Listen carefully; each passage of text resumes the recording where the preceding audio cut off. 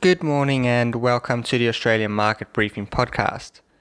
Unfortunately, I am going to keep this morning's episode short. There was a lot of news. There was not a lot of news about the markets out over the weekend. This is due rightly to the strong coverage that the news media has been putting onto the terror attack that took place in New Zealand on Friday. Therefore, I don't think it's right to spend too much time on other stories this morning. The ASX did stay flat on Friday and the US markets were green and they posted their best week since November. During Friday Australia time, Tesla announced its new Model Y. The stock dropped by 5% during Friday trade in response.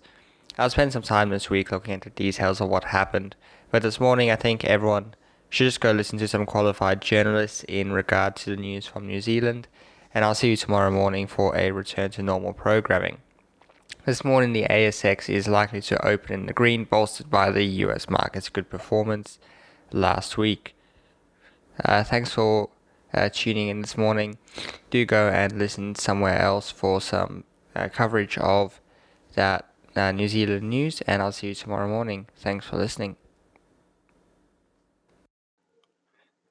Hey guys, I just wanted to let you know that the Business as Usual podcast is going strong. We release every week at midday, so definitely go wherever you listen to podcasts, go and have a listen, or check out the Millennial Investor YouTube channel. Every Saturday at midday, we premiere the new episode and hang out in the comments with you guys. So go check that out. Hope to see you over there.